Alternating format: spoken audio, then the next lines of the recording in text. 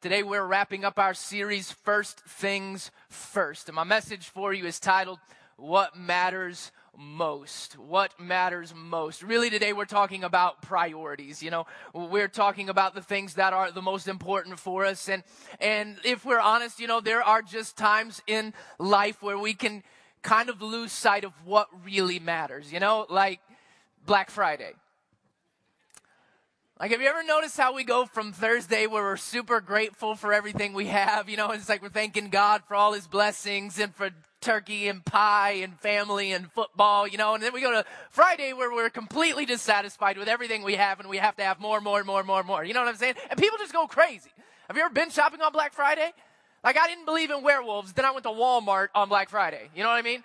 Like, people change, just like sweet little old people pushing cars down the aisle like it's NASCAR. You know what I'm saying? It's just pandemonium in there. Just sweet little soccer moms, just like raptors out of Jurassic Park, clawing to get the next thing. I saw a lady get pushed into a bin of GPSs. You know what I'm saying? She's like fighting for her life here with the GPSs. People going crazy. I've seen people throw DVDs to their friends from like the middle of the crowd. I saw somebody get biffed in the head with a Blu-ray disc, okay?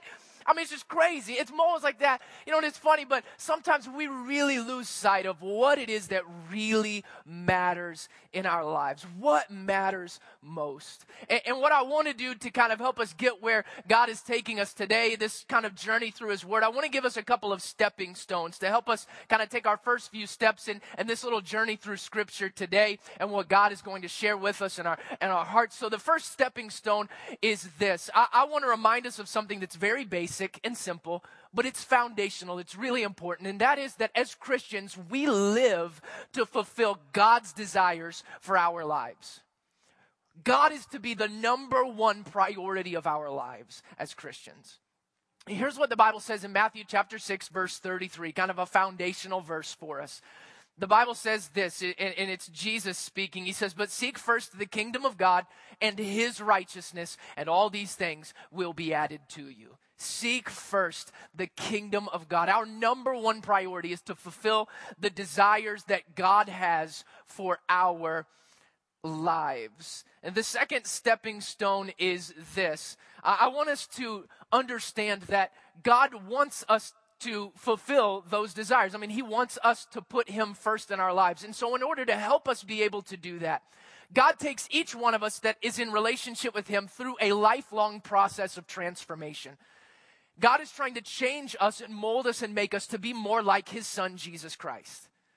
Basically, what God is doing is he's transforming our hearts, our thoughts, our desires, our actions to be more like Jesus. What he's doing, the simplest and most basic way I know how to say it, is that really what God is doing is he's taking us on a spiritual journey from selfish to selfless. Jesus was our ultimate example of selflessness, as he laid down his life for each and every one of us. He gave his life so we could have forgiveness. Jesus was the model of not living for self. He lived to honor God. And so God is trying to help us go through that process of transformation. But what happens often in our lives is that, God really is no longer the number one priority. And it happens often when we're going through maybe times of difficulty or just times of disappointment. Maybe it's a career that didn't work out the way that we thought it would, or we've had to work past the age where we thought we'd be able to retire, or maybe we didn't get accepted into the college that we wanted, or maybe it's relationships and a marriage that's not working out or hasn't worked out. And in those difficult times, we have moments where we're still coming to church, it's just maybe we're kind of going through the motions. Where the love for God, it has kind of lost its passion. And God is maybe a priority in our lives, but God is no longer the priority in our lives. And when God is not number one, when the first thing isn't first in our lives, God should be number one. And when he is not number one in our hearts and in our lives, that affects every other area of our lives.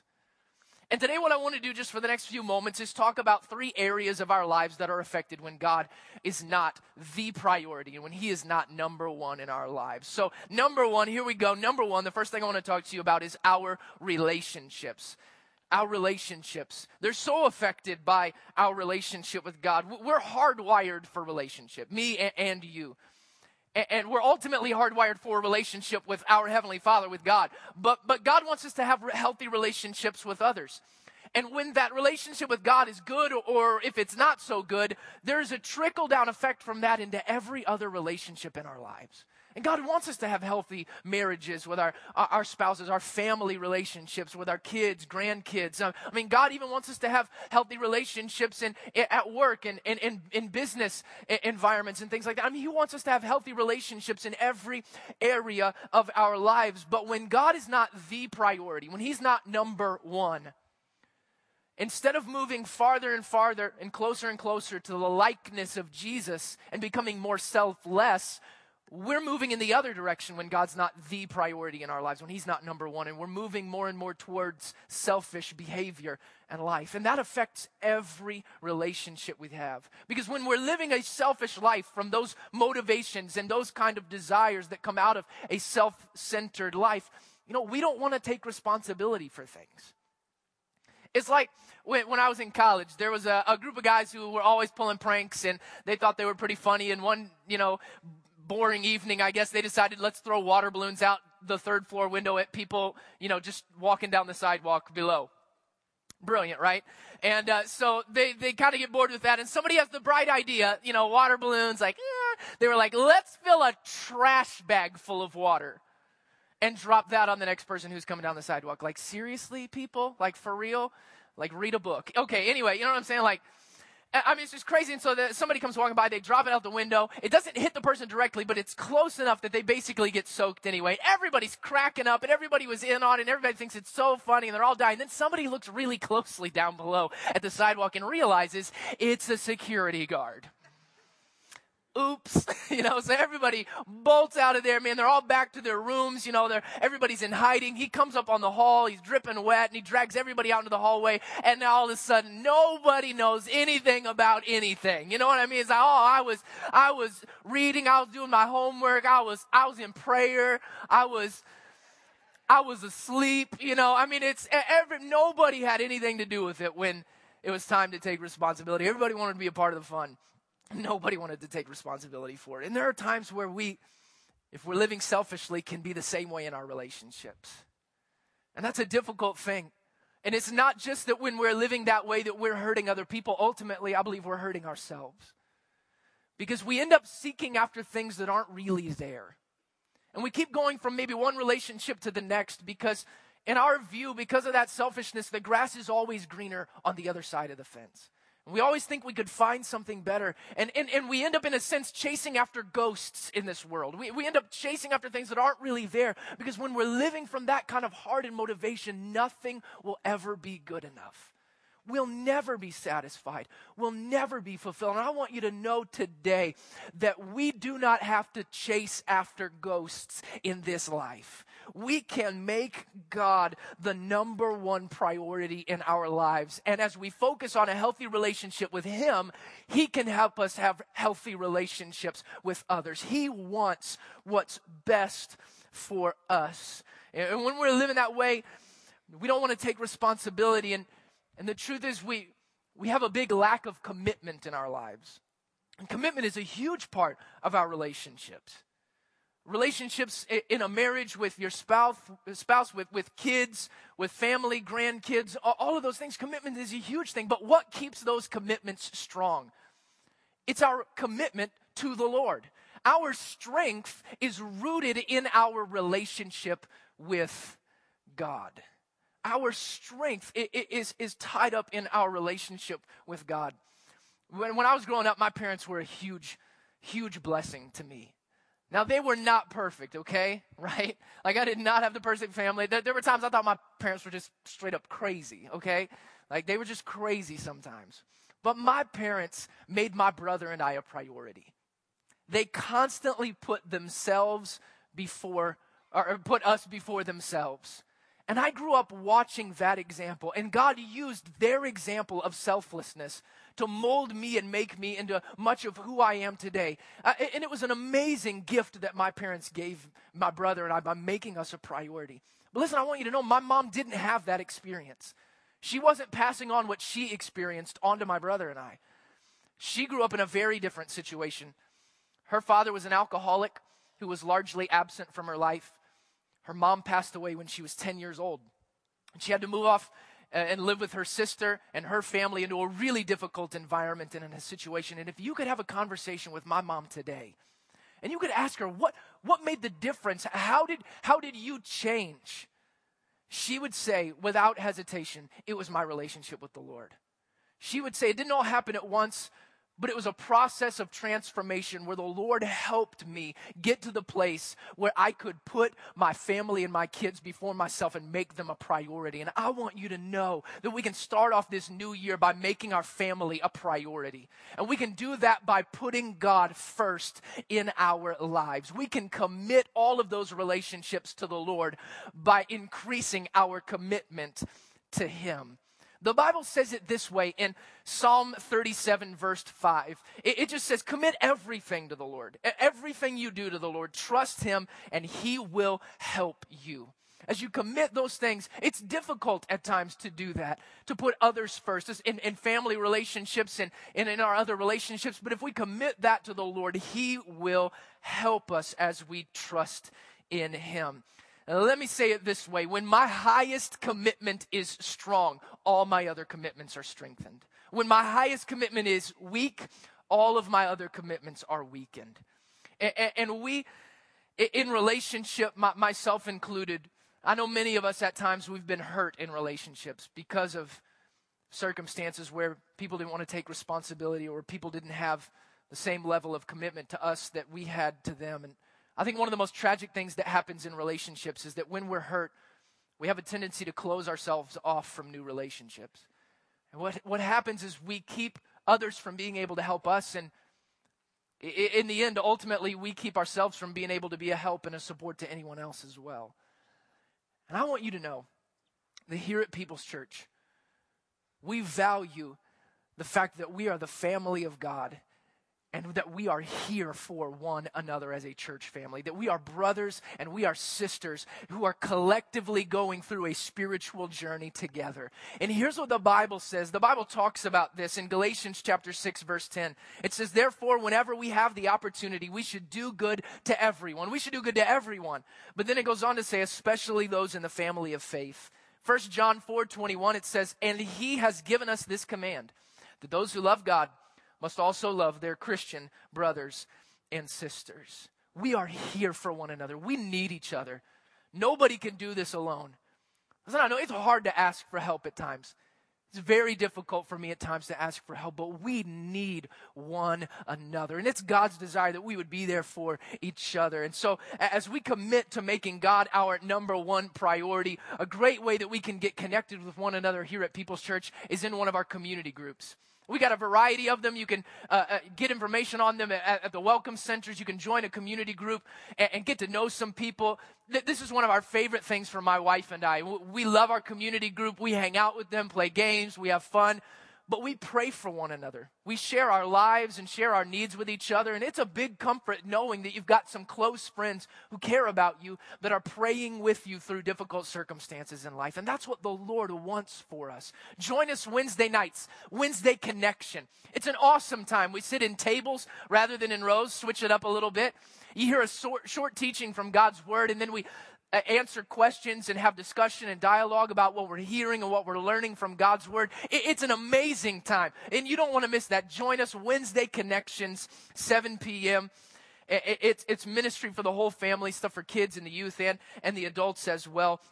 But as we begin the new year, let's put first things first. Let's seek the kingdom of God in our lives and allow God to help us bless those that we're in relationship with. Our spouses, potential spouses, kids, grandkids, business partners, bosses, our church family. Let's be there for one another. We can focus on a healthy relationship with God, and He will help us have healthy relationships with one another.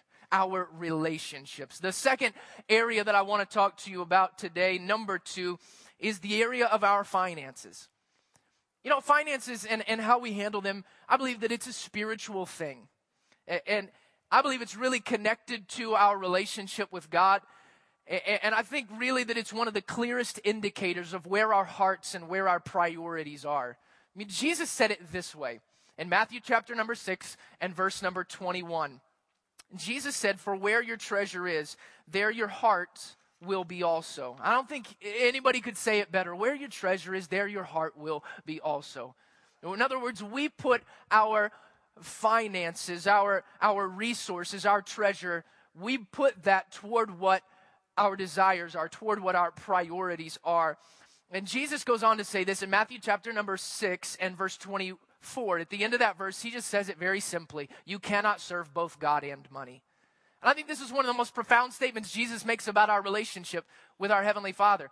And he could have put a lot of things there. He could have said God and a whole bunch of stuff. The whole big list. He could have said God and the devil, God and sinful desires, God and lust, God and fame or popularity. But Jesus said you cannot serve both God and money. And I think really what he was trying to explain to us is simply that one of the biggest competitors for our hearts that God is fighting against is our treasure. It's our resources. It's our finances. And I believe that we can make God a priority by beginning the new year managing our money well. But I also know that it can be really difficult to do that, especially when our priorities are out of whack. And I'm just saying, I have been in situations where my priorities have been a little bit out of whack. There have been some times in my life that I was broke as a joke. Or my mama would say, I didn't have 2 nickels to rub together. I don't really know at what point in time people were rubbing nickels together, but it just kind of sounds weird to me. But I'm just saying, there were times I didn't have a lot of treasure, as Jesus put it. I didn't have a lot of finances, but I was acting like I did. And I was spending and I was getting this and I didn't have money and I lived the whole year like it was Black Friday. You know what I mean? I was like, I got to have this big screen. I got to have it now. And I didn't have the money for it. And I got myself into big trouble and I wound up broke as a joke. Because of that, I ended up in difficult circumstances. I ended up with some really hard times in my life because my priorities were out of whack. The truth is, what I had done is I had put God in the back seat. And I was a Christian. I loved God, but I wasn't making him the priority in my life in the area of finances. I wasn't managing my money well. And maybe you're here today and you're having a similar experience to mine, and you're struggling financially, and like me, the whole year's like Black Friday. Maybe you're here, guys, and, your heart's at Best Buy, And it's just, I got to have the latest phone, the latest gadget, the latest computer. Ladies, maybe your heart is at the mall. Get that new dress, new purse, new shoes, and a new weave. Amen. Hallelujah.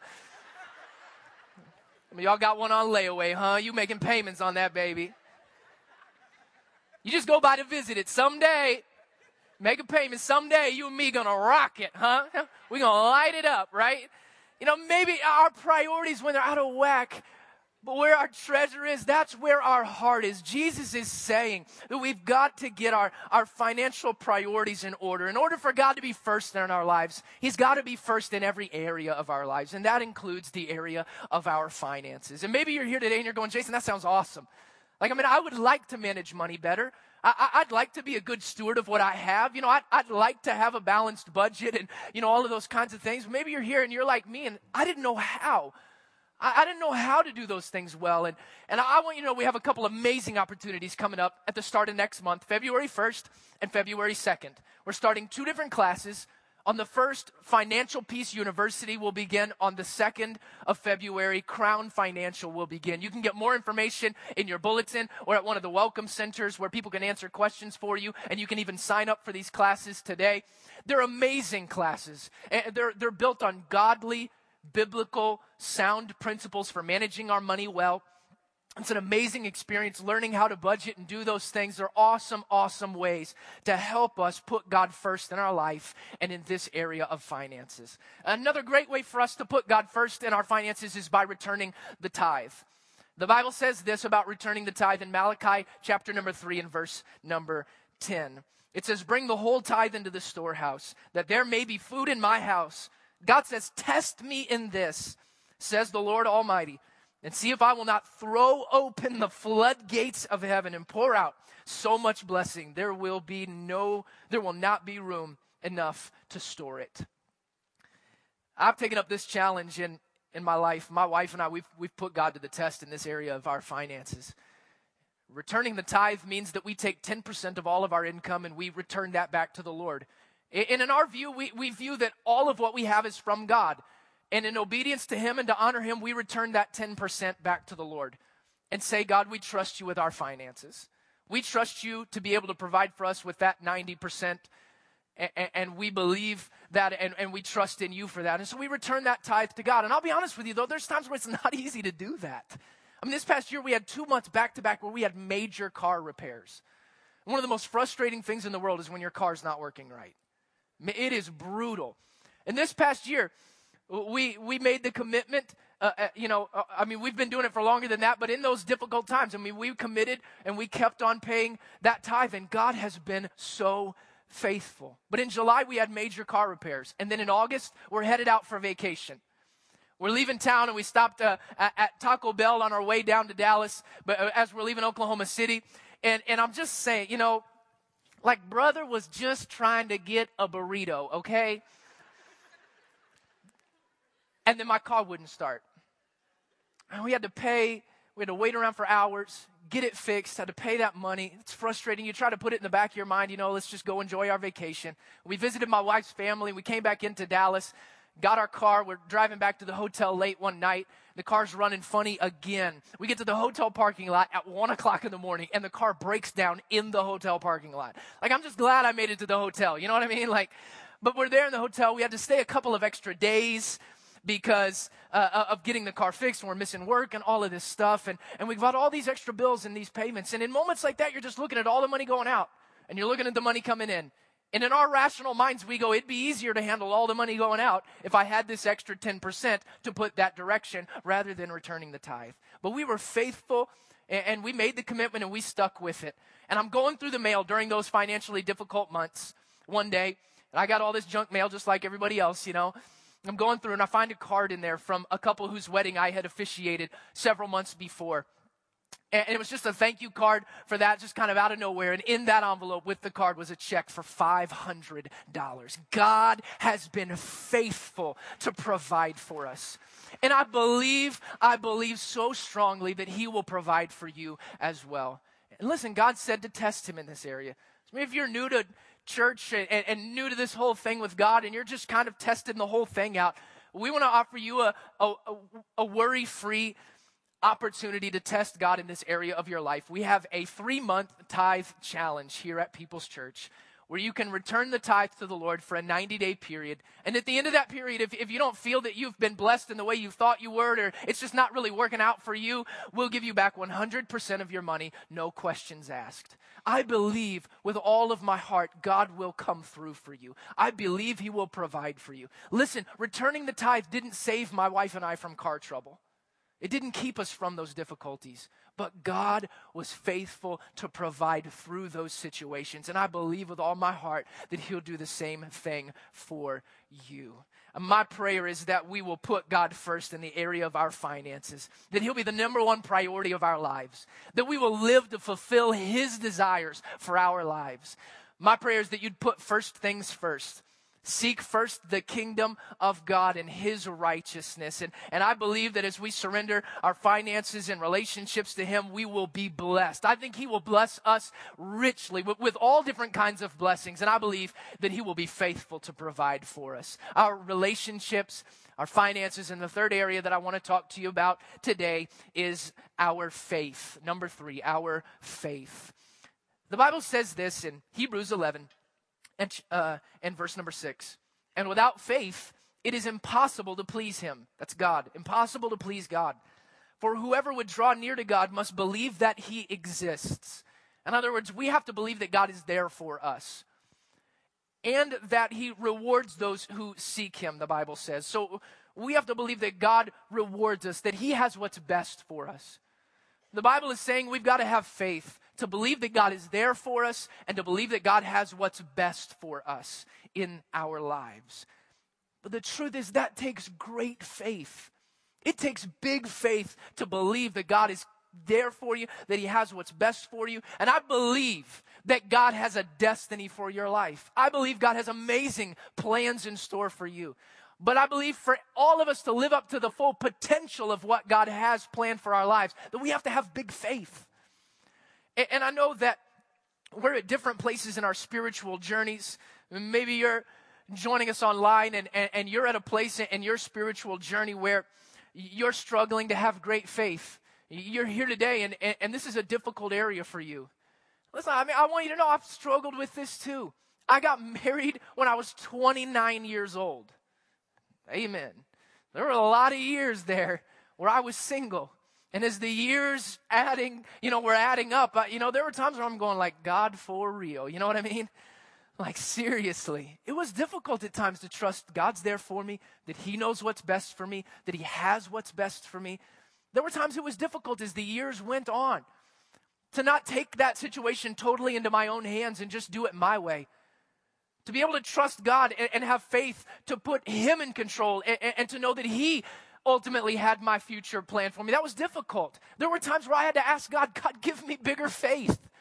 And I want you to know that it's okay to ask God for bigger faith. It's okay if you're struggling. There was a man in Mark chapter 9 in the Bible who said to Jesus' face, he said, Lord, help my unbelief. And listen, it's not magic. It didn't all happen for him at once. He didn't just instantly have great faith when he said that to Jesus. It didn't happen for me that way either. It was a process over time of, again, God transforming my heart and my life and the way that I think and the way that I act. But God was faithful as I called out to him and asked him to increase my faith, because it takes big faith to live out the amazing things God has in store for your life. Big faith. And my prayer is that you would experience greater faith in your life here in 2012 than you ever have before in your life or in your spiritual journey. And my prayer again, I'm hoping that you will develop that kind of faith. And to help you out, I want to leave you with three things today. I want to kind of give you three takeaways today, that just some practical things about how to develop that kind of faith in your life. Some things that will encourage you and that will bless you. Number one is this. If you got a pen, you can scratch these things down on the notes in your bulletin. And I want to give you this. Number one, develop daily time with God. Number one. Develop daily time with God. Listen, we have to stay constantly connected with the Lord. We've got to be in prayer, communicating with him, get into his word, read the Bible, and listen to what God is speaking to us. We have to worship God on a daily basis. If I look back at my life, the times where I've struggled the most spiritually, you could pinpoint those moments. They coincide with the times where I really wasn't having a daily time with God. When I pushed this out of my life, when I pushed God to the margins of my life, that's when I had the most trouble. But when I was committed to being with God every day and calling out on him every day, again, it didn't save me from difficulty. It just kept me close to God through those difficulties. And I believe that for your life as well. My prayer is that you'll make God the priority every day in your life in 2012. The whole year can belong to God if every day belongs to God. And my prayer is that you'll make that commitment and you'll get into the Word. He'll speak to you. He really will. God will speak to you through his Word. There have been times where I've gotten into God's Word just in a daily time by myself, open up God's Word. And I've read verses of Scripture, and some of them they're written in the Old Testament. It's like 2,800 years ago that was written, but I felt like it was just for me today. There's been moments where God has spoken to me so clearly and in such powerful ways, and he'll do the same for you.